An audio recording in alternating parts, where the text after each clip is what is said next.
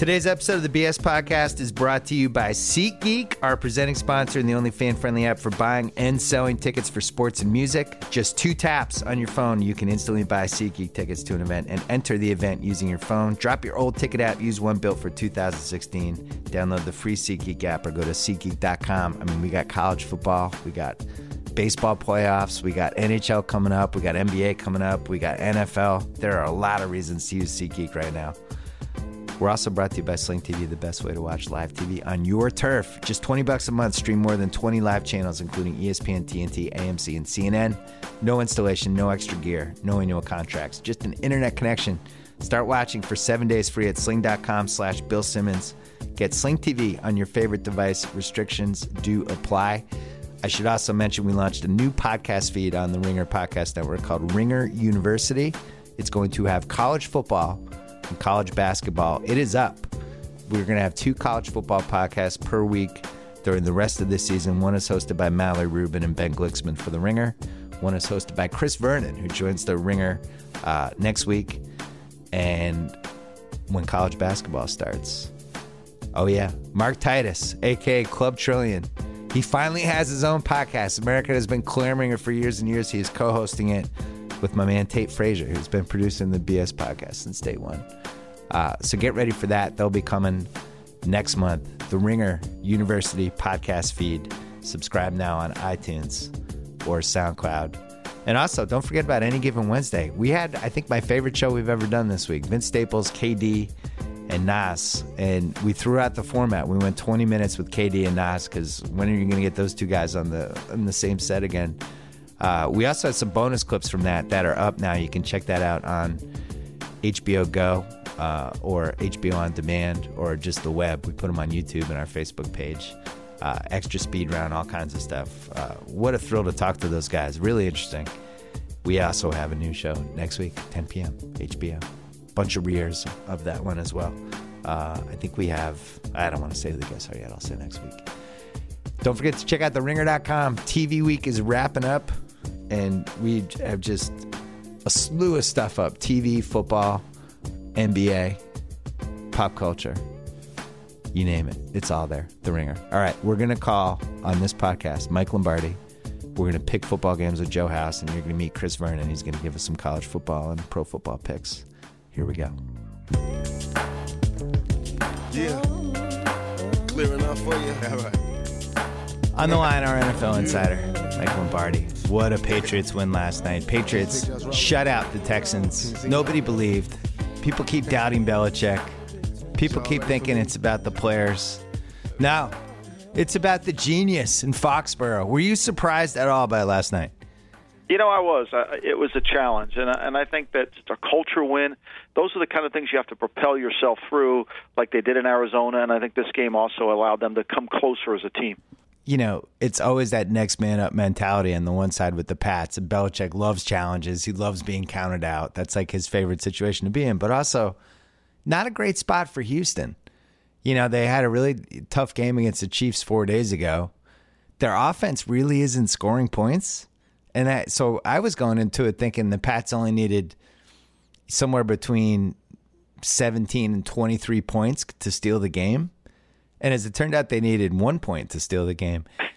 What do you see from that Texans team? Because I think it's so early to judge a new quarterback and new pieces, stuff like that. At the same time, they just look poorly coached to me. What did you see?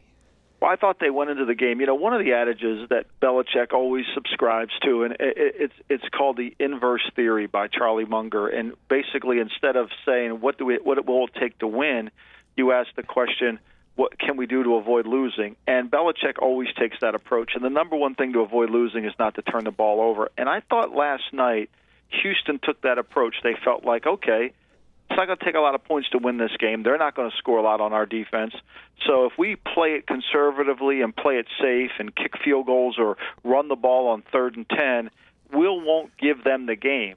And then what happened was they gave the Patriots the game. Right. And when you look at the Houston offense, I think what you see is a team that can make explosive big plays, but the more third downs that come up, the more chances Brock Osweiler has to mess it up. And I think for $18 million, I don't know if you're a Texan fan, if you can feel really good that Brock Osweiler is the answer. Now, we lost the game last year in Denver the first time. And if you recall, Patrick Chung got called for a horrendous holding call after Alan Branch sacked him on third down. It would have been, I think, 4th and goal from the 19. Yeah. Could have put the game away, would have given us home field advantage. But that call in the end zone was atrocious. Osweiler really made a few throws in the game. We got beat in the running game. So Osweiler has yet to prove that he can execute a sustainable drive. He can make some throws down the field. They have some great skill players. They needed to get Lamar Miller going. They tried because of the coverage that the Patriots were playing. But for the most part, I think what we learned about the Texans last night was don't give them the big play, make them drive the ball down the field, and put the ball in Osweiler's hands on key downs, third downs, and see if he can deliver. And he couldn't last night.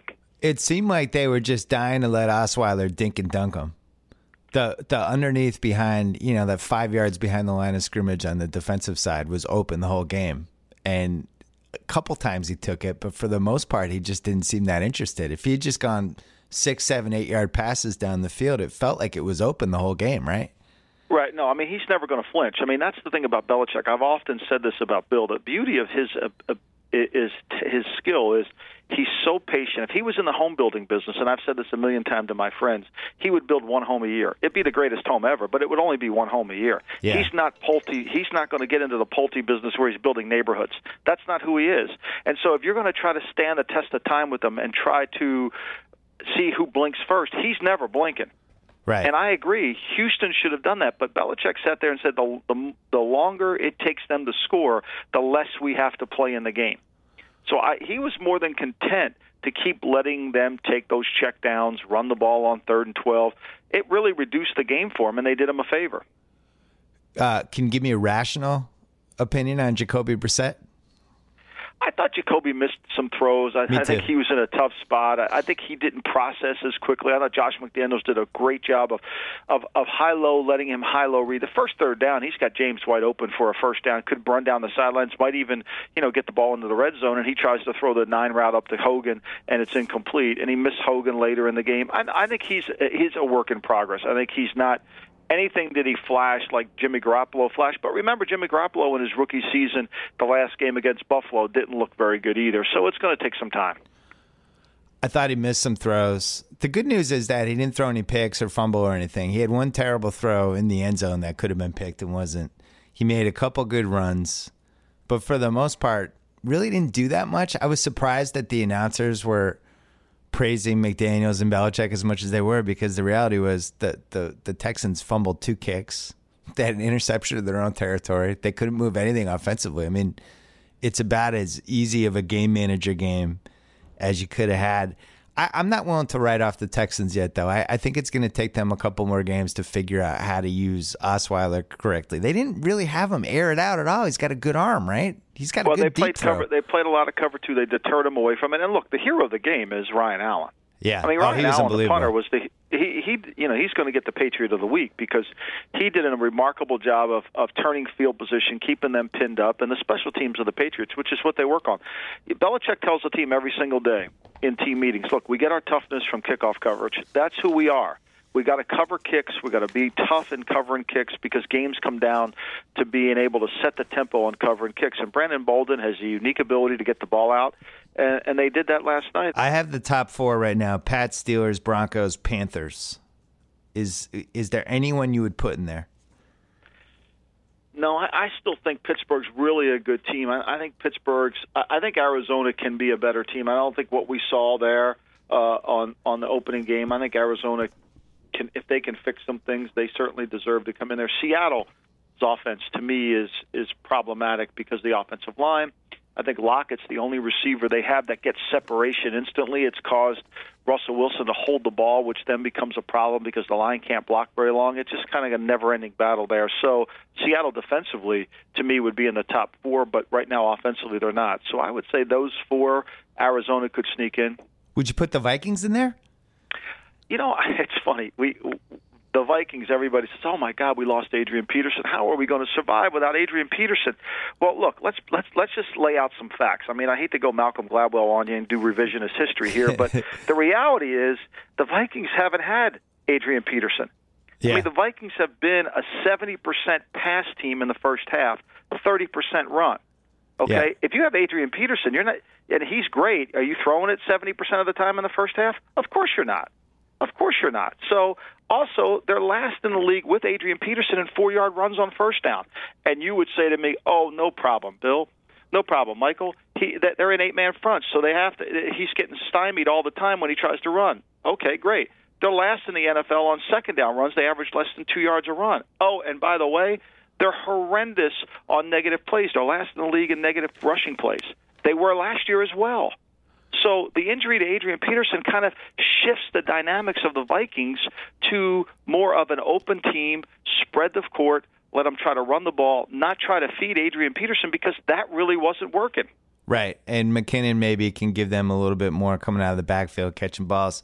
They're 7-point underdogs in Carolina, and that line seems a little fat to me because you could argue Bradford is actually a little more competent than Bridgewater. I'm not a huge Bradford fan, but I wasn't a huge Bridgewater fan either. And as you said, it's not like Peterson was, dominating defenses here. And from what I saw from Carolina last week, they had a bunch of chances to just slam the door on Carolina and San Francisco and kind of couldn't get rid of them. It doesn't seem like, Fozzie Whitaker is their running game right now. Defensively, they're not as much of a juggernaut as they were last year. Do you see any signs of holes with that Carolina team? I think Carolina is kind of a work in progress. That's what they're always going to be on offense. But they can run the ball, and they create angles to force you to really be very good at tackling. Now, Minnesota's a good tackling team, but where they run the ball and the locations of where their backs typically are, whether it's the quarterback or Fozzie Whitaker, it becomes a problem if you're not a great tackling team, and they take advantage of teams that can't tackle. Minnesota can tackle fairly well. Right. But Minnesota's week 2 of the season. It's not a playoff game, but the physicality of the game was a playoff game. Yeah. And those are always tough to come back the next week and play again, and play another team as physical as the Green Bay Packers were, and then have to match the physicality the next week. So I think that's the challenge. Carolina is always going to be an offense where you're going to say, they're not really that good on offense because they make a play here, they make a play there. But when you look at the stat sheet, they have 170 yards rushing, they have 200 yards passing, and you really never stop them. Right. But you feel like you have control of the game, but you really don't because you don't tackle well enough. And that's where they get you, and they do a good job. And I think they're a tough team, and defensively is where I'm not sure they're quite as good as they were last year. The corners aren't as good. Yeah, I don't think so either. The rush hasn't been as dominating as it could be, but it takes some time for your defense to get going. Week 3 is fun because there's a little bit of a rock, paper, scissors going on, right? Like Houston, you watched them yesterday. They just don't look very good. It makes me think all right, so what does that mean about Kansas City? Is Kansas City... Maybe we've overrated Kansas City. Maybe Kansas City doesn't have it anymore. You look at Green Bay. Week 1, they eke it out against Jacksonville. I think the weather probably had a part of it. Makes Jacksonville seem a little better than they are. They get killed in week 2. Green Bay only scores 14 points against Minnesota. Minnesota has great defense. Now, Green Bay, week 3, only laying 7 to Detroit. And Detroit's just a mess. Detroit's had a lot of injuries. They blew last week's game. And it makes me think, is this one of those weeks where it's like, oh, yeah, Rodgers is really good. He's getting counted out. Oh, is he as good as he was 5 years ago? Doesn't this feel like an ass-kicking Packers week, or am I crazy? I think the Packers emerged. Look, the Lions had 7. Brad Allen thought everybody went to the Detroit-Tennessee game last week to watch him officiate. He had 17 penalties on Detroit. I think he had 14 on Tennessee. Like, really? I mean, is this what we're going to do here? And I'm sure that the 17 penalties, the league office sent out memorandum this week saying, they were the absolutely perfect calls. Okay, really, that's really nice. That's what everybody wants to see is 17 penalties. But they were there, and that's the reality. And I think Detroit struggles. Golden Tate is averaging less than 8 yards of reception. They're getting production from Ebron. They're getting production from Marvin Jones, but they need it more from Golden Tate as well. Losing their running back, they can overcome a little bit. This is going to be a challenge for Detroit to go in there. We saw what they did against Indianapolis. Their defense is not as good as it once was. Their front 7 isn't as good as it once was. They miss Levy. They're going to miss Ansu. I mean, Kelly Hyder, number 61 for Detroit's probably played the best of anybody in their front 7, and nobody even knows who he is. He's a cast-off from the Jets. So right. I think their work's cut out. And Green Bay is one of those teams where when, for me, Green Bay is always about the players. It's never about the scheme. It's about the players. And so it's a matchup offense. So when they play a team that lacks talent at corner, then all of a sudden their talent rises above, and the plays work much better that week than they did the week before. And I think Green Bay's offense will come out, and we'll write next week about how Rodgers and Green Bay's offense is fine, but there's still core issues going on there. So you think it's system? You think it's receivers? If you had to blame anything, what would you blame? On Green Bay, I think it's really that they rely so much on the talent of the quarterback, and they rely so much of the talent of their players. And when their players aren't as talented, the scheme, they don't really do a lot in the scheme to enhance their players. If they had Amendola and Edelman, I don't think they would be as talented as Green Bay as they are in New England, because New England is always scheming ways to get them the ball. Green Bay says, look, here we are, we're coming at you. And there's an old adage in football that I believe completely. Dan Henning told me one time, if you don't have any tendencies, you're not any good. And Green Bay is all about tendencies, and they say to you, look, we're talented, see what you can do to us. And sometimes that works, but sometimes they need a little bit more. And I think that there's a fine line you have to go through. If you do a little bit more, you're taking away what you do. I think sometimes when Green Bay play these better defensive teams, it shows up. That sounded like a very roundabout way of criticizing Mike McCarthy. I just have to be honest. I am criticizing okay. I don't know if it was roundabout. I think it was fairly direct in the sense that I think they need more scheme. I think they need more scheme. And I am empathizing with Mike because he's sitting there saying, I got a really good team. Do I really want to, no, I think you need to do a little bit more. They ran a middle screen last week against the Vikings that hadn't been run in a while, and the Vikings were completely shocked by it. So it tells you that the Vikings play plays when they play the Packers. They kind of know what's coming. And you have to get a little bit away from that. Like last night, for example, Romeo Crennel would have played the regular offense better than he played Brissett because he wasn't sure what Brissett was going to do. Yeah. He was defending ghost half the time. What are they going to do? They're not going to run Brady's offense. They're not going to do – what are they going to do? And I think that becomes the problem. I think Green Bay needs a little bit more of the suspense in their offense. It didn't help that Romeo Crennel's been in a coma for 5 years. Which you warned us last week that young teams don't handle success. And you saw Tampa Bay and Oakland get their asses kicked last week. Although Oakland, I guess, was a little bit closer. But both of them fell short big time. Should we be scared off, or is that just part of the process? I think Oakland's only had two-game winning streaks last year. I mean, Oakland's going to be the high-low team. They're going to be the 9-7, and if they can ever figure it out, they may be able to get to 10 wins and be the team that we hope they could be. And they need more from Khalil Mack. I mean, Khalil Mack doesn't have a sack. Bruce Irvin has one sack. Their secondary, here's the problem the way I see Oakland in terms of how they set up their defense. And it happens all through the league, and it's the reason why the Patriots made the Eric Rowe trade, is you have to have a secondary like a basketball team. You have to have somebody who can guard a point guard. You have to have somebody who can guard a power forward. You have to have somebody who can guard a small forward. And all that the Raiders have are a bunch of power forward guarders. They have these big corners that can take away big receivers, but when they play against a guy like Eli Rogers for Pittsburgh, for example, or they play against a guy this week, Kendall Wright, who's not even a great receiver, but he does the things that the Raiders can't cover, it becomes a problem for him. So when you build your secondary core, you have to build it like a basketball team. Conversely, when you build your receiver core, you have to build it like a basketball team.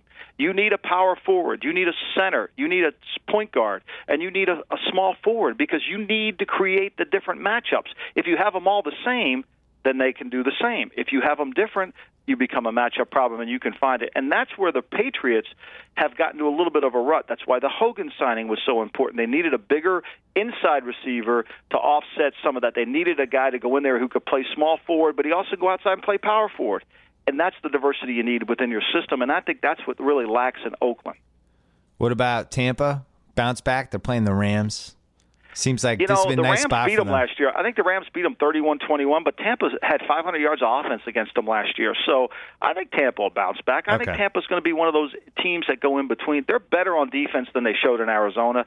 And look, you just have to be half good on defense to play the Rams. Right.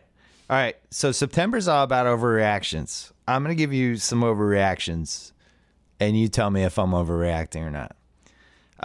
The Colts. If they don't beat San Diego this week, their season's over. I think that's right. I don't think you can overcome. They're playing at home. I don't think the Colts are not going to be a good road team. Let's just be honest, okay? And so they need to be 6-2 at home, 7-1. They need to get their wins at home. If they lose another home game, that's really, really going to be bad, and I think it'll be an issue for them to overcome all season. They're not good enough to go out there. Now, let's face it, they got Tennessee, they got Jacksonville, Houston, they play well. So I think this is an important game for them. And two, they can't have another, AFC loss. They can't lose to Denver and then lose to San Diego. Those are two AFC losses. If Rex Ryan doesn't win this week, he's going to be gone after he loses to the Pats in Week 4. I don't know. Who are they going to promote? Greg Roman? Maybe bring him back? They're going to give Anthony Lynn another battlefield promotion. This is like Lincoln's Army. There's a guy's just going to get promoted as we go along here. Kirk Cousins was a one-year wonder, and he sucks, and I can't believe they gave him $19 million. Overreaction, or did he just have two shaky games? Well, I'm not sure that offensively the Redskins are, look, Jay Gruden threw Kirk Cousins under the bus, and I'm not sure that Kirk Cousins can play better, but that's not really what you want to do. It's not Kirk Cousins' fault. They won 9 games and went to the playoffs. He did a nice job for him, but I think you got to do a better job of managing them. I think they're 1 of 9 in red zone on third down. They're horrendous down there. So they have to be able to. Some of it's Kirk Cousins' fault, and some of it they need to run the football. They need to take the pressure away from him. Look, he is who he is. You manage him. The one thing is you've had him. You know who he is. Why do you think he's going to change? Manage him. Build a system around him that fits him. Don't try to ask him to do more just because you gave him $18 million. Well, who are they playing this week? They're at the Giants, and they've lost 2 home games. If they lose to the Giants and they start 0-3, they're not coming back. They're not good enough on defense to come back. And I'm not sure Cousins can come back because the guy I saw at the end of that Dallas game had deer in the headlights. Right, and when you throw him under the bus, you tell the team they can throw him under the bus. Right. That's why you can't do that. New Orleans Monday night, home for Atlanta. They're 0-2. Is that a playoff game? Another dome team that loses 2 at home. New Orleans needs to be 6-2 to have a good season at home. 7-1. They can't lose another home game. It's a must-win for New Orleans. Do we think New Orleans is good? I was actually kind of... No, we don't. We don't think New Orleans is good, but I like what they did last week. I like what they finally did last week. They said, you know what? We're not good enough to play man-to-man. We're not good enough to really blitz. Let's just see if we can keep the ball in front of us and reduce the game, and hopefully our offense will score enough. And if they can just kick a field goal, they win that game. Jacksonville, I think Gus Bradley is 12-38 in his first 50. They're only getting a point at home against a 2-0 Ravens team. And people seem, I don't totally understand it at this point, especially after what happened last week, but people seem to be giving Jacksonville the benefit of the doubt still. How is this not one of the 3 worst teams in the league? Well, I think Jacksonville's not. They're a better home team. They've Blake Bortles has only won 1 road game, but here's the part I think that plays into this is Baltimore's not a good road team. John Harbaugh's 37-40 on the road. Yeah. And that's counting playoff games. And 8 of those 37 wins have occurred in Cleveland. So when Baltimore comes down there, they're not a good road team. They gave Cleveland a 20-point spot. And so I think there lies why if Jacksonville's going to turn it around, this is the time to turn it around. Jacksonville has not been – I think Jacksonville's completely overrated as a team. They want to play Seattle's defense, except they can't rush the passer and they can't play the run. So tell me how they look like Seattle's defense. All right, next overreaction. Seattle's just not good anymore. Seattle's offensive line has really been a problem, and they can't overcome their offensive line. They cannot overcome it. They have too many leaks in the line. Both the tackles are a problem. The right guard, the first-round pick, is more of a tackle than he is a guard. It's really just a problem. It shuts it down. And then the receivers, other than Lockett, they don't have a great separation receiver that can create problems. So they're laying 9.5 to San Francisco this week. That seems like a lot for a team that can't block. Yeah, and Blake, but that's I think, is that Blaine Gabbert? It sure is. Blaine looked good in garbage time last week. He was making plays. Would you rather have Blaine Gabbert or Blake Bortles? I told Sal on Wednesday I think I'd rather have Blaine Gabbert. I would rather have Blaine Gabbert either. That's a hard one for me. Blake Bortles, people give me crap. He's 3 touchdowns in the first quarter. Yeah. At some point, you got to put, where's the game plan? Help him out. But those throws against San Diego last week were just atrocious. Yeah, he was bad. They were just horrible. Overreaction. Carson Wentz is a franchise quarterback. He's unbelievable. He's fantastic. You're buying? No, I'm not buying that yet. Look, most of his throws have been behind the line of scrimmage. You can't live like that, and he's going to have to throw it down the field. He's going to have to make more throws. I think he's done a great job, and I think he's been really good at what he's done. But I think you need to be really careful about where he's throwing the football and how he does it. I'm just not sold that, when you want to throw the ball. I mean, most of his success has come on first down. He's 17 to 25 on first down. He averages almost 9 yards. He averages over 9 yards an attempt, and then it goes downhill from there. I think the Eagles have done a nice job of managing him, putting him in the right position, running that West Coast college version offense for him, and really placing the burden on some other factors. But they're going to play better defenses, and let's see how he does. Jets Chiefs at Kansas City. It's weird to say this because it's only week 3. But could this be a playoff game? Is this like whoever loses this is going to be on the outside looking in? I know it's only week 3, but man, it's going to take 10 wins to win to get I think a wild card, and I don't want to be the team that loses this game. Yeah, it's going to be a challenge. Look, I think the Jets are a really good offensive football team when they have all their players, like Marshall, Enwa, and then Decker. Those guys, especially Enwa inside, when he's matched up in there, he's a mismatch for most. Again, he's the power forward that teams are trying to cover with their point guard. Yeah. He wins those matchups. Now, if he has to play outside and he has to play in a different role and the Jets have to utilize other players in his role, I don't think they'll be as good offensively. I think the key for the Jets is durability with their players. Marshall may not play this week. Decker's hurt. I think that affects them tremendously. So you think healthy Jets, you would like them in KC? Yeah. But banged up Jets, a little bit of a concern.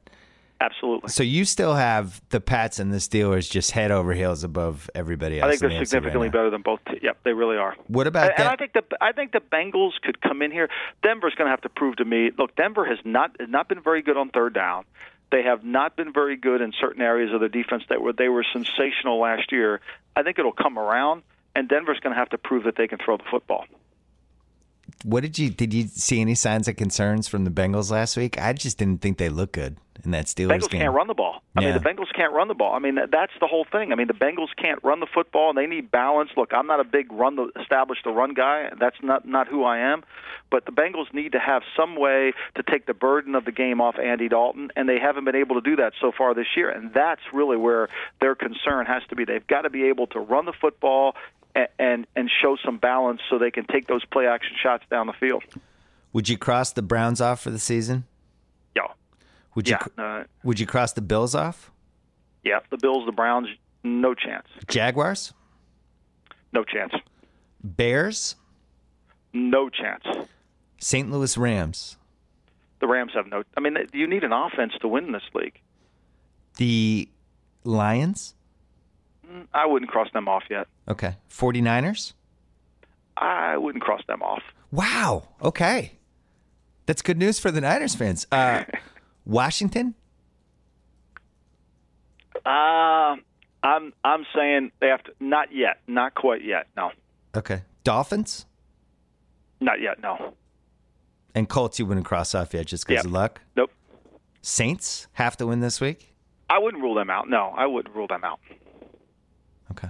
Last thing, Giants. I don't know what to make of this team. They only put up 17 points against the Saints. Why did they do this? Why do they do this to people that gamble on them?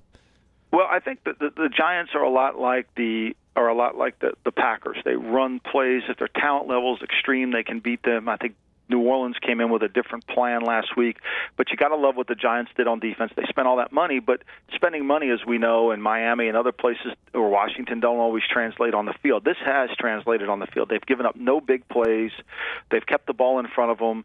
They've played much sounder defense, and they're tackling better because they're in better positions. When you blitz and you're all over the place, you're not in position to tackle. And so, therefore, that 4-yard check down becomes a 25-yard gain. And I think the Giants have done a really good job in that area. The Giants' offense, the right side of their offensive line, Marshall Newhouse, John Jerry, they got to play better. If they don't play better, that will be the downfall. But this week going in, they're talking about Beckham being in the slot. If Beckham's in the slot, they're not going to get Norman on him, and Beckham can really do damage in the slot. Favorite new coach? Favorite new coach? That's a great question. Oh boy, that you can. Your answer could be nobody. I don't really have one yet. I really don't. I'm still liking the Mike Zimmer, Bruce Arians combination of coaches. I really don't. I don't have one yet. Although I think that I really think that the Minnesota Vikings do a great job in all areas of the game, and I think that's really it shows up on the field. I think people think their talent level is a little better than it really is. All right, last one. Pat's 16-0. Should I start thinking about this yet? No, not at all. Okay. No. Not at all? Not at all. Not at all. So I should erase all the texts I had with two of my friends about it last night? Yes, I think I would. I wouldn't do that. They're 4-0. They could be 4-0 without Brady. Brady comes back with the biggest chip on his shoulder of all time. I'm just saying that's how this could play out. I think the defense took a step last night for me, a defense that I was really concerned about going into the game. Yeah. So, but 16-0 is so darn hard. All right. And they got the tough game in Pittsburgh. I was glad Jamie Collins finally decided to show up for the season. Yeah, you know and I've often said when I was in the building, and I would tell Jamie Collins this: the team really is as good as he wants them to be. Yeah. He sets the tone, and when he plays good, the team plays good defensively. Right. Michael Lombardi, we can see you on FS1, we can see you on Fox on Sundays, and we can hear you every week on the BS podcast. Thanks as always. Talk to you next week. All right. Bye bye. All right, we're gonna call House. And we're about to do the Callaway Par 3. But first, if you've ever seen anything we've done in my office for Facebook Live, you probably noticed how nice my posters look. That's because our friends at FrameBridge framed everything in there, and they're the best. Just go to framebridge.com, pick out a frame for your favorite Instagram for $39, a small photo for $59, and your standard movie poster for $139. You can upload digital photos. The designers will even help you pick the perfect frames. They'll custom frame your items in days, not weeks or months, and deliver your finished piece ready to hang. They even offer a happiness guarantee. Instead of the hundreds you'd pay at a framing store, prices start at $39. All shipping is free, and the TLC they put in their framing and packaging is incredible. Find out why InStyle called them a genius site. Go to framebridge.com, use promo code BS. You'll get 15% off your first order. Again, framebridge.com, promo code BS. And since we're here, you might love books. You might not have time to always read them. Well, Audible.com has the perfect solution. Get audiobooks, listen at the gym, during commutes, even watching football on mute. Audible.com. They provide over 180,000 audio programs from leading book publishers, broadcasters, entertainers, magazines, newspaper publishers, even business information providers. Their free app works on iPhones, iPad, Android, Windows, Kindle Fire, over 500 MP3 players. You own these books. You're not renting them. There's even a great listen guarantee. If you don't like a book, no worries. Exchange it for another title. No questions asked. Why listen to sports radio and lousy music channels? You can listen to books. You know who does this? My wife and kids. They have Audible. They use it on any long commute. They love it. Right now, Audible.com, free 30-day trial membership that includes one free audiobook of your choice. Go to audible.com/BS today to start your free trial. And now, we will call Joe House. Joe House. Hey, buddy. Wow. You rallied last week. The Callaway Par 3 had started off bad for you, but you went 2-1. Congratulations on that. We play all 18 holes here in the DMV, buddy. We don't get down after the first hole. I've opened up with a lot of double bogeys in my life. Believe that. How are you feeling about Kirk Cousins right now? I know you don't like that, is my guess. You're not liking that. I don't like that. I'm glad you gave me the opportunity. I was going to launch in here. I am not touching the Deadskins-Giants game, but I would like to thank the Deadskins for going ahead and delivering what I like to call the dandruff game so early in the season this year. It's week 2 against Dallas, home, was this season's dandruff game because that's the game that I can go ahead and confidently brush off the Deadskins. I'm done.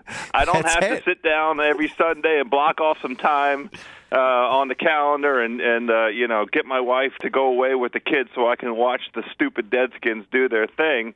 I'm confident that they're going to be a shitty team this season. 7-9, 6-10, 8-8 is the ceiling. So I'd like to thank them for going ahead and getting that game out of the way. We have now the 2014 version of Kirk Cousins. He's gone back in time. He is once again, some people are colorblind.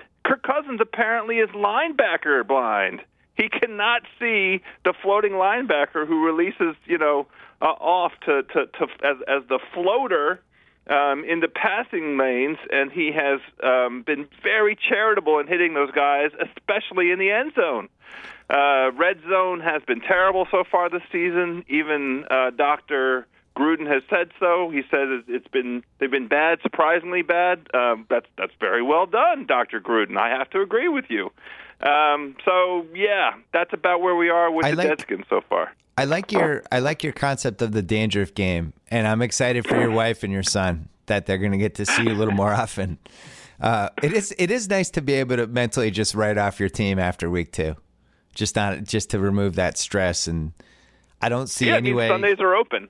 Here's the one thing you have going for you is that this yet again looks like another spot for the Giants to just reach into people's colons and pull out their sphincters, because every time it looks like the Giants are a safe bet, that's when they usually flip it on you. And they did it again last week. Somehow they only scored 17 points against the Saints. This week they're only favored by 4 against a desperate Deadskins team that had the coach. Can we say Lombardi was on before you? He said that Gruden threw Cousins under the bus. I feel like not only did he throw him under the bus, but then he waved the bus to go in reverse and then run over Cousins' limp body again. I don't understand how that goes. In Gruden's defense, he has been nothing if not consistent in challenging his quarterbacks. He's a quarterbacks coach. He arrived here and immediately challenged RG3, a quarterback that he inherited, and it became apparent very early on that he inherited him, and it was against his will that RG3 was the expected starter. Yeah, that would not have been Gruden's choice for starter 2 years ago, and RG3 did not last long as the starter. But I don't. It sounds like you like Jay Gruden. Why does it sound like you like Jay Gruden? No, I honestly think he's a dummy. Okay, but good. He has been consistent in that one regard, which is calling out his quarterbacks and challenging them and identifying, telling it like it is. I don't mind that aspect of there's no reason to coddle Kirk Cousins. Go play like you did for 8 games last season, Kirk. You gambled on yourself. The team gave you $20 million. That was your gamble. You could have had a guaranteed, I think they put $34 million on the table. Kirk chose the $19.5 million to gamble on a bigger contract at the end of this season. Tough one. Go earn your money, Kirk. Come on, Kirk. I want to rush through the Callaway Par 3 because I have a very important basketball topic for you. Oh, okay. We can rush right through it. So let's do it. You go first. All 3 of my games this week in the NFC South. Okay. Very hard to explain.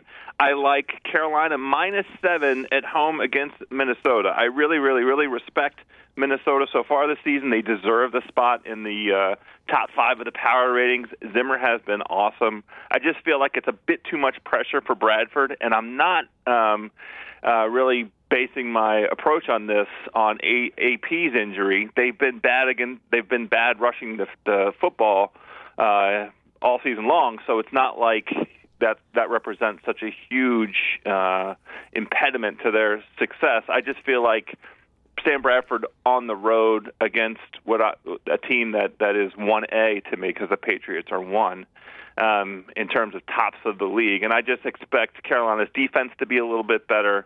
And I like them just winning at home by a touchdown a little bit more. Yeah, I'm staying away from that one. It seems like the line is both too high and too low, and I don't know. Right. Lombardi was saying how that was such a physical game last week with Green Bay that this might just be, if they fall behind, you just throw it away and you regroup for next week. At the same time, I just didn't like that Carolina kept letting San Francisco back in that game. I thought about that. I mean, that was part of my consideration, except for they won by 20-whatever points. They did. They kept letting them back in, but then they whipped their ass. Objectively, they whipped their ass. So I subscribe to what Lombardi articulated there, which is if Minnesota gets behind, they're going to stay behind. And I like Carolina by touchdown or more. I forgot to set up the Callaway par 3. Every week we pick 3 football games. Right now I am 4-2. I'm 2 under par, and you are 3-3. So you're dead even. So I have a 2-stroke lead on you, and we should mention that Callaway has the world's best irons. And the Callaway guys came to see us earlier this week, and I really like those guys, and we're going to try to figure out a whole bunch of stuff to do with them. They're a very they're good good friends to me too. Still free shipping on all orders. Callaway, any item you want from CallawayGolf.com. If you enter the promo code HOUSE, HOUSE, they'll give you free shipping on anything you want, like the new Fusion driver, which Modern Golf recognized this week. Tremendous smash factor in the Fusion driver. Don't ask me to explain smash factor, but it's good. The XR Steelhead irons are also wonderful. Settle down. I'm just happy. I want folks to go buy some Callaway and get the stuff sent to you for free. We should also mention you have a podcast called Shack House, and I'm going to come on for, I think, 15 minutes next week to talk about my Ryder Cup theory on what's wrong with the Ryder Cup. You and Shack House. Well, we have a pick still to make. The captain of the team still has a selection that he's going to make at halftime of the Sunday night football game. I already have an idea for that pick, and his name rhymes with Schmeiger Schmuds. That makes 2 of us, Daddy. I just tweeted it. Put him on the team. Just put him on the fucking team. Everyone loves Tiger Woods. Just put him on the team. NBC should pay them $10 million to put Tiger on the team. Everybody's watching if Tiger Woods on the Ryder Cup team. Yeah, that's exactly right. All right, I got to do my first pick. With apologies to the 6 or 7 Eagles fans in my life, that include Chris Ryan, my beloved former Grantland and now Ringer person, Andy Greenwald, Zach Barron, who's married to Amanda Dobbins, my beloved culture editor.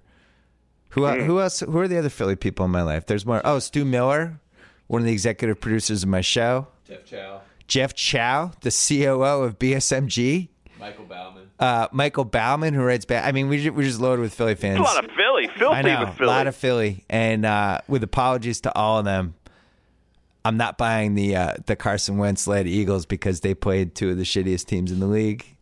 I'm sorry. Now you're playing Pittsburgh, which I have ranked right now as the 2nd best team in the league.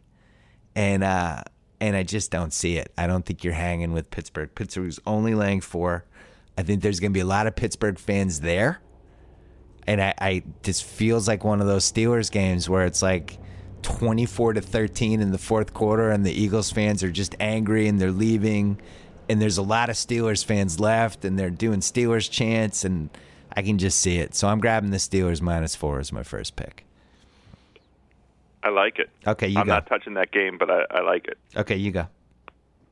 I have this week your pet sleeper team, the Tampa Bay Buccaneers, laying 5 at home against the LA Rams. I like Tampa -5. Jameis just had the worst game of his career, 4 picks and a fumble. I expect a bounce back from him. The LA Rams have not yet scored a touchdown this season, which is kind of an issue. Yeah. The Bucs are averaging 19 points a game, which is kind of funny because what you do is add up the 34, 35 they put on Atlanta plus the 7 from,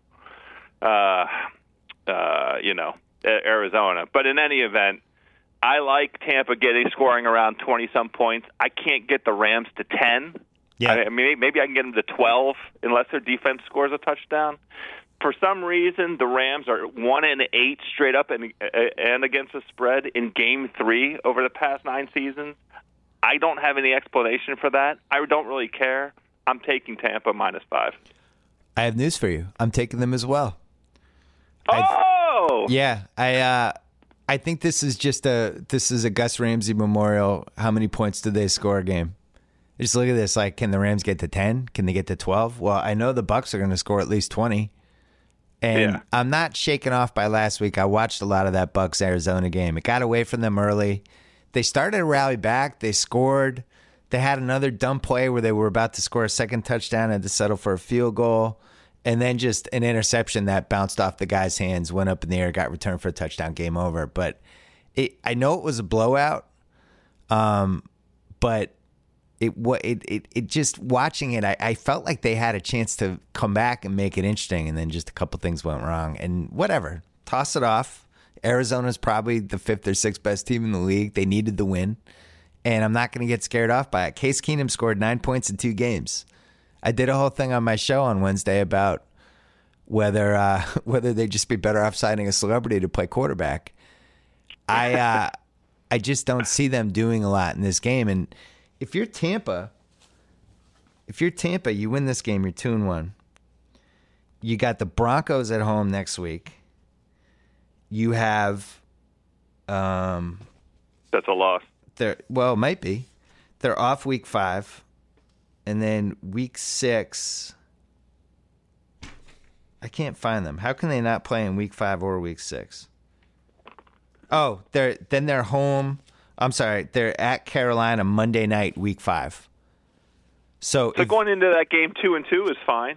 Right, but I'm saying if they don't win this game, they're looking at 1-4 after 5 games potentially with that Broncos Panthers slaughterhouse coming up. So this is almost a must win for them. They got to take care of business, do their thing. I like the Rams. All right, give me your third pick. I am taking the New Orleans Saints -2.5 at home on Monday night against the Atlanta Falcons. Wow. Not a lot of math I got about here. I got -3 for that one though. To be fair. Same difference. I like the idea. This is going to be an all-time shootout. Like a lot of these Saints-Falcons games have been, the Saints are no longer a lock at home against the spread, 4-9-1 against the spread their last 14 games at home. But we're only asking them to win by a field goal at that 2.5 or the 3 number. Last week we had Atlanta as the show me something game. Last week was their show me something against the Raiders on the road. This week it's got to be the Saints. They cannot lose this football game. And in a shootout at home, I just like Drew Brees a little bit better than Matty Ice. It's only a field goal. I don't like the injuries in the Saints secondary. We have a broken fibula and a concussion. Yep. 2 bad things, but this is going to be the lock is the over. They I think it's in the around 53. I like it at about 63. But I'm taking the Saints. I like it. I'm just worried they're too banged up on defense. I can't make that one of my 3. I just couldn't. Sure. I took a long, hard look at the Niners getting 9.5 in Seattle as my third pick because I don't think Seattle can block. I don't know if they're constructed to blow teams out. I don't think Wilson's healthy. And San Francisco showed me last week that they can get garbage time points to cover late. Which seems like a lot of points. But one of my rules is just don't bet against Seattle in Seattle. It's not a good idea. Why am I going to do that? So I'm staying away from that. The other one that I liked was Arizona at Buffalo, laying 4. Rex Ryan's the fumes coming off his body, but I don't want to take 3 favorites. So I'm going to take the Oakland Raiders +1 in Tennessee, and here's why. Wow. Yeah, I don't think the Raiders handled success very well last week. I think their defense can play it better. As Lombardi pointed out, Khalil Mack hasn't really done anything yet. I'm sure somebody's mentioned that to him this week. I believe in Khalil Mack.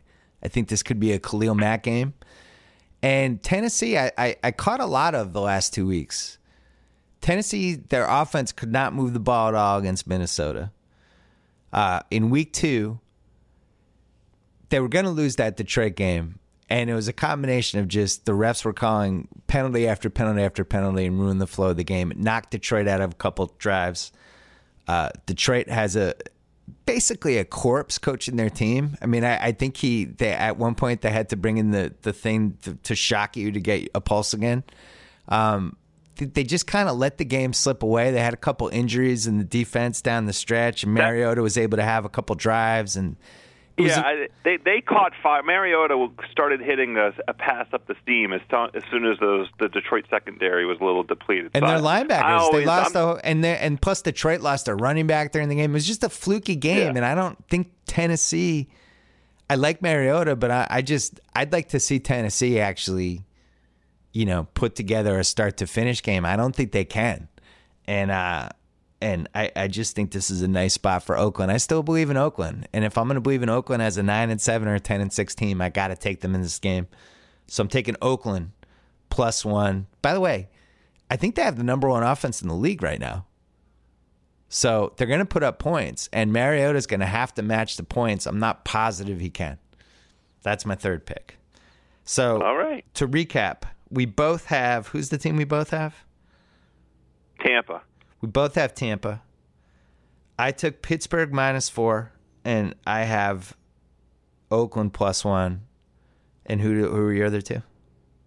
I have Carolina -7 and New Orleans -3. Okay.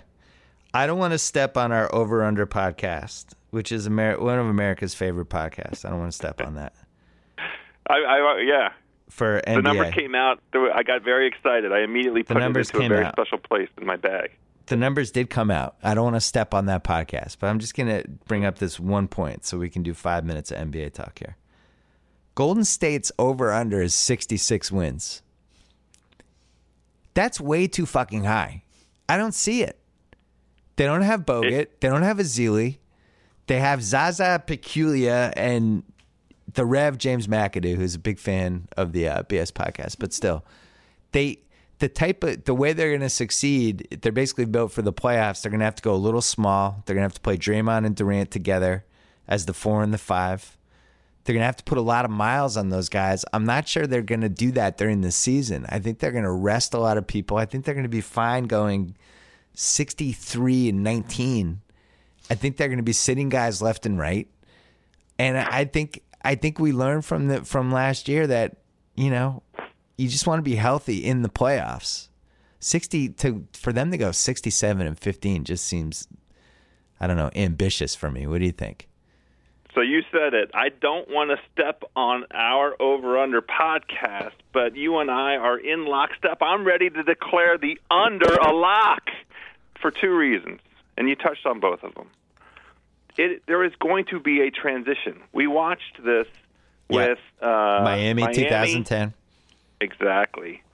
We watched it with Cleveland. Cleveland had a ridiculous over-under when LeBron returned, and the under came through. There needs to be some time to let this new group of guys play together, and for everybody in the whole organization to figure out, what their identity is.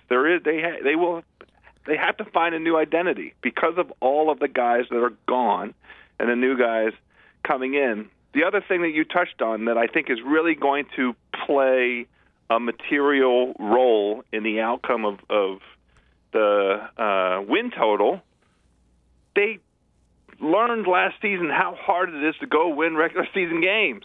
Right. I mean, they went all out because of the historical underpinnings, and I applaud them for it, and I loved watching every minute of it, and it made the regular season relevant. I mean, an otherwise, quiet, cold February game between Golden State and Oklahoma City on a Saturday night was like a highlight of 2016 sports season for me. Right. I don't expect a repeat of that because it's just too hard. There's no reason to do it. The most important thing is to arrive in the playoffs healthy and with the full complement of guys and guys ready to go to war for the 25 games it takes to be successful in the playoffs. And the other thing is, as you said, it's rocky figuring out where everybody fits in. There's some personality issues that I'm gonna be interested to see. You see like Durant, you saw him on my show this week, big chip on his shoulder, feels slighted by everybody. And I was watching it. I wish I had asked him because it was a repeated theme, and I was joking about it, like he always is slighted. He's it's a little strange why he always feels so slighted. And I really wish I had asked him that because, like, he won the MVP 2 years ago. I think everybody thinks he's one of the best 3 players in the league. He was a free agent this summer, and everybody tried to sign him and woo him and flew to the Hamptons. And everybody was on pins and needles waiting to see what he was going to do. I don't totally understand why he feels slighted. Like, Lifetime made a TV movie about his mom. What else needs to happen for Kevin Durant? Well, here's the reason he's slighted. And I don't think it's necessarily wrong that he takes what I'm about to describe so personally. the recurring theme with Oklahoma City is the inability to get over the hump because he and Russie have the ball in their hands with 4 minutes left in a number of the most important games in Oklahoma City Thunder history, and they haven't won those games. Right. He has, a well-deserved, to date, not reputation, but the evidence does not support a narrative that KD is a closer in the most important games of the season. Yeah, and in the playoffs. So that's fair. He might perceive a slight, and he should take the slight. He should take the insult. I wish I had asked him. And Westbrook were not effective. It's hard to do interviews, and I got almost everything out of that one that I wanted, and that was the one thing I would do over again, especially like when you're juggling two people. But for the most part, I got, you got a really good feel about just what Durant's like. What's interesting is he's always like that, and I think people look at him sometimes in those interviews as he's a little standoffish or, he's got a little chip on his shoulder. But I think there's a playfulness about him that it's weird. I don't know if it comes across on TV as much as it does in person. Like when I asked him about the Harden trade, like that's his way of having fun, and people are like, "Whoa, he was kind of mad at you about the Harden trade." So no, he wasn't. Like that's kind of how funny. he is. I was exactly the point I was going to make. I loved it. Yeah, I thought it was fun talking to him. I wish I had been slightly harder with him on the slight thing. So, congratulations for the 90th straight year. The Washington Wizards have the most unexciting over-under possible. This year it's 42.5. You're so I was right there just with they went 41 and 41 last year. You're asking me, are they 1.5 games better with Scotty Brooks over Randy Whitman? I'm going to say yes. You can already put that one in the book too. Okay. I'm definitely taking the over for the almost bullets. I was shocked. I don't want to step on our pot, so we're going to go, but on our over-unders pot. But I cannot believe the Celtics were only 51.5. We won 48. It was a perfect number. I love it. I love that number. It's such a good number. We won 48 games last year, and we added Al Horford and Jaylen Brown, and Marcus Smart's a year older. But what? I thought it was. I honestly, maybe I'm the biggest homer who ever lived, but I thought that over/under was going to be like 57. First of all, not maybe. You are the biggest homer who ever lived. Okay, thank you. And 52, 53 seems about right. You're talking about, a 5-game improvement with Horford, 4 or 5 game improvement with Horford. That seems about right. I'm glad that it is where it is. Let's not jinx it. Who, obviously Cleveland's won. Who do you have as the second best team in the East if it's not Boston? It is Boston. Of course it's Boston. Well, the second best team in a conference usually wins like somewhere between 55 and 57. Don't try and make any sense out of it. Just celebrate the number. Let's be modest about it. Let's be humble about it. 51.5. Thank you, Las Vegas. There's one other over/under that just gave me a big fat raging boner. Oh no! The Brooklyn Nets 22. That means Vegas says that they've looked at it objectively, and they've decided Brooklyn is going to lose around 60 games minimum. It's pretty good. The Celtics have their pick, just in case you didn't know. You have the pick. I mean, I know that you're counting every win as a pierce to the heart. 22 seems high. I could name 5. I can't name 5 Nets right now. They got the Brook Lopez, Jeremy Lin pick and roll going.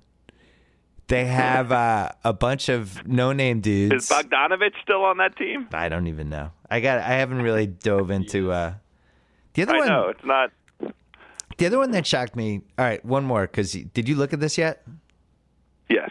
Oh, damn it, Tate. Did you look at this yet? Oh, you're gonna. Well, no, I didn't commit it to memory. Ask me. I saw it. Yeah. Oh, Tate saw it too. The Bulls were only 39. Oh, I didn't see that. I did 39. not see that one. Wade, Rondo, and Butler. Vegas not believing. Wow.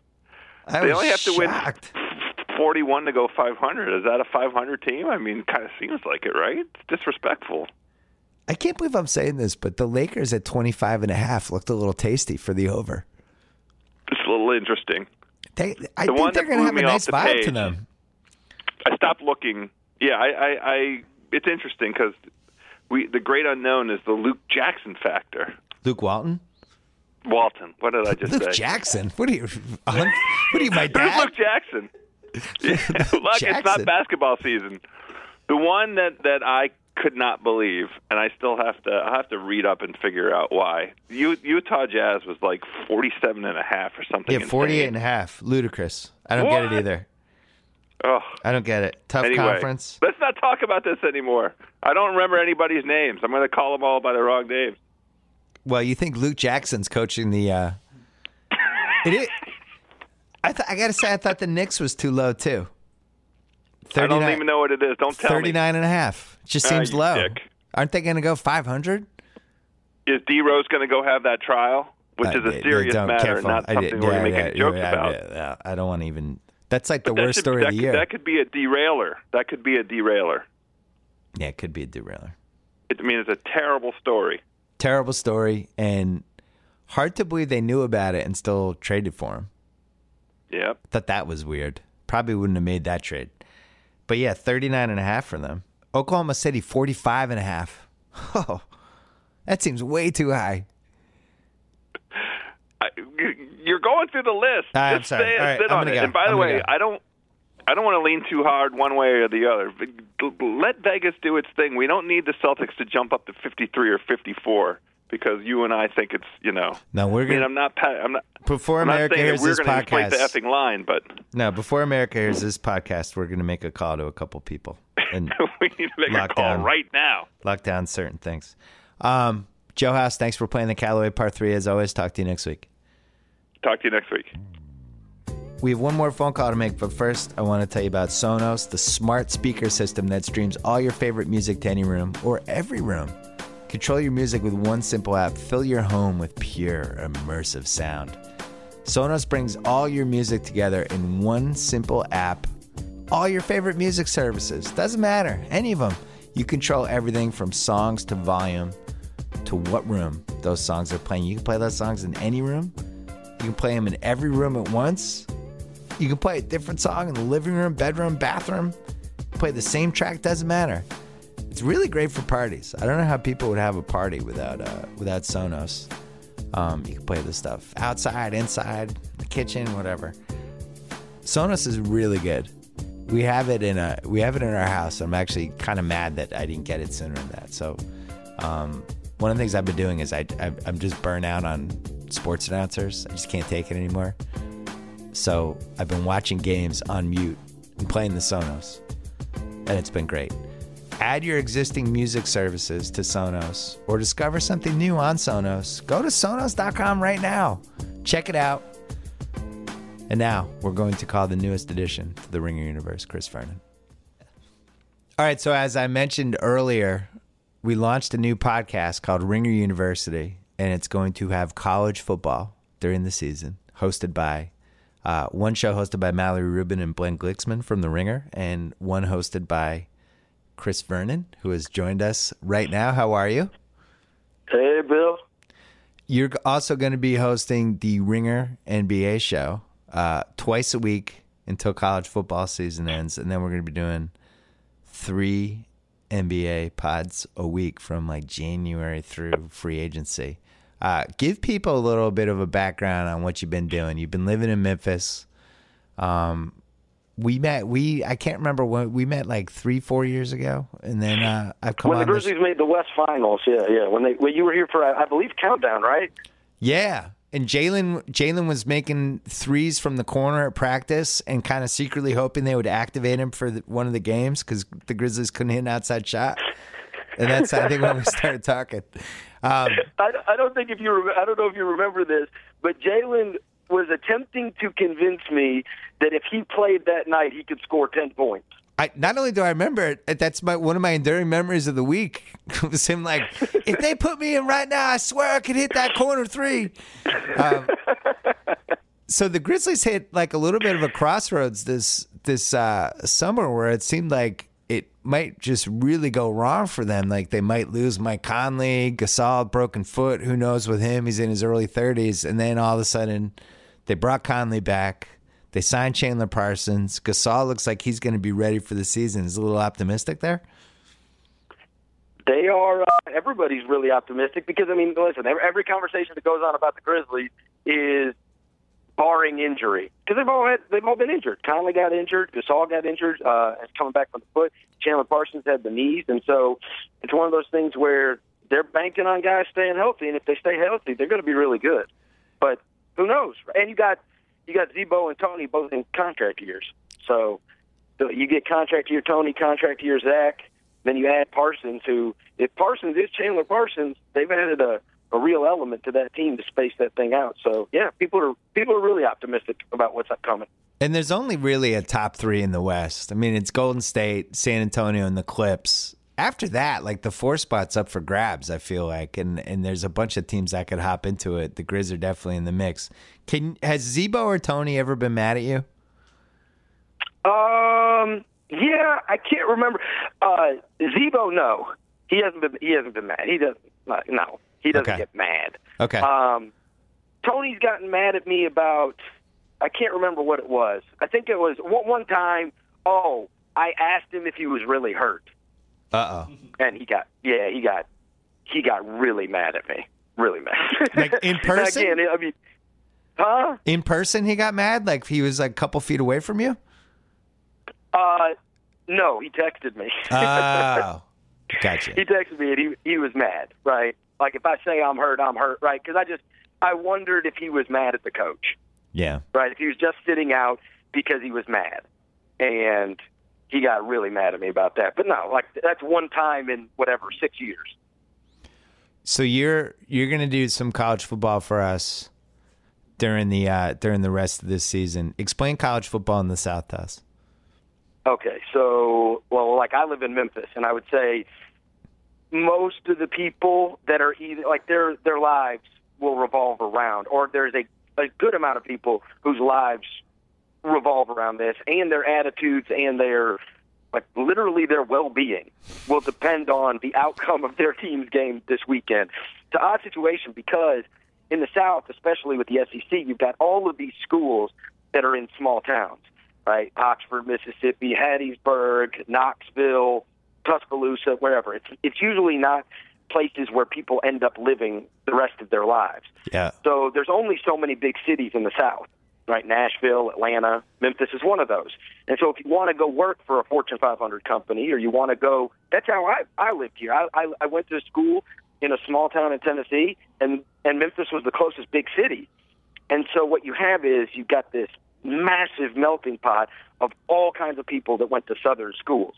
And so you could go anywhere in this town and you could find, entire bars packed out with Arkansas fans, Mississippi State fans, Ole Miss fans, Tennessee fans, you name it. And it matters deeply to them. So, yeah, I mean, I've been in the middle of it for the last 15 years, and it's unlike anything else. Like when Saturday comes around, especially like this weekend with Tennessee and Florida. Yeah. And Tennessee has, there's 12-year-old kids that have never seen Tennessee beat Florida. Like, I mean, I was meeting with some of my buddies yesterday, one of which is a Tennessee graduate, and he's like, I can't even work. I can't get any work done. That's how nervous he is about this game coming up this weekend. So college football fans, I think maybe a little bit unlike pro sports fans, their attitude and their well-being is honestly affected by whatever happens that weekend. And so we go again on Saturday. Well, you love football, you love the NBA, you love wrestling, you love gambling, and you love the Masters. I don't know how we never worked together. I don't know what was keeping us apart. These are all my favorite things. Yeah, on your podcast, because you hosted a really popular radio show in Memphis for a few years there, and you had a pretty deep Rolodex of people you could just call up and drag on your show at any time. So your podcast is going to be, you're going to have a bunch of different guests, media, executives, occasionally some players. Like, explain to us what's going to happen. Okay, so my studio is going to be down at FedEx Forum. And where we got lucky on this is where the studio is directly across the street. The biggest hotel where everybody stays in Memphis is the Westin. Yeah. All the teams come in. So coinciding with everything I'm, where I am set up locally, the goal is we're going to be able to have crazy access to these teams. And so I'll have a studio over there, and hopefully, right, when these executives come in town, when the players come in town, we're going to have all 41 teams come through Memphis. And so the goal is that we're going to have some pretty crazy access to these guys. Awesome. I just got to drop Bill Simmons' name.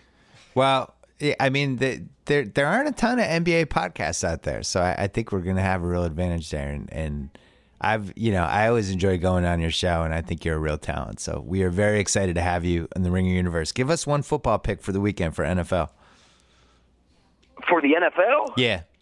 Give us one. For the Cowboys Bears over. Oh, wow. You like that? That's a good one. Yeah, I like that. I wasn't expecting it over. Wow. You like that? Cowboys Bears over. I checked it this morning. It was 44. I'm like, give me a break.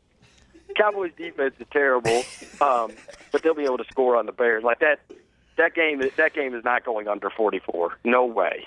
Hey, speaking of over-unders, the NBA over-unders came out, and just quickly, Memphis was 44 over-under. You see that? Over-under. Low. That's low. I'd take the over. Are we positive Gasol's going to be healthy? If they get 65 games out of Mike Conley and Mark Gasol, they are going to win over 44 games. And so I guess that's the bet, right? You're just betting on, are those guys going to be healthy? And I would bet they're going to be. I mean, I think they were like 7th in the West. Right. I think that's what they were ranked in those sportsbook things. And they've pretty well gone outside of catastrophic injury years. They've exceeded their win total virtually every year. Well, Utah's 48.5. So Vegas thinks Utah's going to be 4.5 games better than Memphis, which doesn't I'm tired totally of make Bill. sense. That's a little weird. Give us. Everybody loves Utah. Everybody. Yeah, that's happened with Milwaukee last year. Give me one college football pick for the weekend. The one. What did I? Well, I like Florida +6 over Tennessee. I mean, come on, that's 12 straight years, right? So I like that one. Ole Miss 7 over Georgia. Yeah. I like that one. Arkansas +6 against Texas A&M. I like that one. And I was trying to think. There was a couple others that I had that I liked. Oh, UCLA's at home against Stanford. There you go. They're in your backyard. You could go over to the game. I think they're +3 at home. God, it almost it almost sounds like you have a gambling problem like me. I told you. Hey, when I got the email and you're like, okay, here's what we're thinking. Yeah. You're going to do NBA and college football gambling. And I woke up the next morning. I was like, was that a dream? like what? I told my wife, I said, so they want me to do NBA and college football gambling. It's all I do anyway. It doesn't. I'll just be. Listen, I'm going to be able to speak the language to the people that listen to you because I'm the guy that I heard you a couple weeks ago goofing on Sal for what was it, Oklahoma State versus that Oklahoma State game that Central Michigan? Yeah. Okay, and you were like, you must have a problem, whatever. I was like, oh my God, wait till he gets a load of me. I'll be watching Idaho, Wyoming on ESPN3, on my laptop on a Saturday. All right, so subscribe to Ringer University, which just went up. The feed is active on iTunes or SoundCloud. And you can also subscribe to the Ringer NBA show. Chris, you start next week. Congratulations. Welcome to the Ringer universe. We can't wait to work with you, and good luck with everything. Awesome. Thank you, Bill. Thanks for the opportunity. All right. Anytime y'all want to see me again, rewind this track right here, close your eyes, and picture me rolling. All right, that's our show. Thanks to Sonos, the smart speaker system that streams all your favorite music to any room or every room. Control your music with one simple app and fill your home with pure immersive sound. Add your existing music services or discover something new. Go to Sonos.com right now. Thanks to Sling TV. Remember, for just $20 a month, stream more than 20 live channels, including ESPN, TNT, AMC, and CNN. No installation, no extra gears, no annual contract. Just an internet connection. That's it. Start watching for 7 days free at sling.com/Bill Simmons. Get Sling TV on your favorite device. Restrictions do apply. It is the best way to watch live TV on your turf. Don't forget about my new HBO show, Any Given Wednesday. We had an awesome one again this week. Durant, Nas, and Vince Staples. And the re-airs are on HBO all weekend, or you can go to HBO Go, or you can go to HBO On Demand, and where every episode, every bonus clip is there. And please subscribe to the Ringer University podcast feed. We just put that up. Check out theringer.com. TV Week is wrapping up. Some great TV pieces there. Some good football pieces, too. Whole bunch of great stuff on there. And don't forget about all of our other podcast feeds on the Ringer Podcast Network as well. Please enjoy the weekend. We will be back next week. Next Wednesday, my show coming back, HBO 10 p.m. And you will see me then.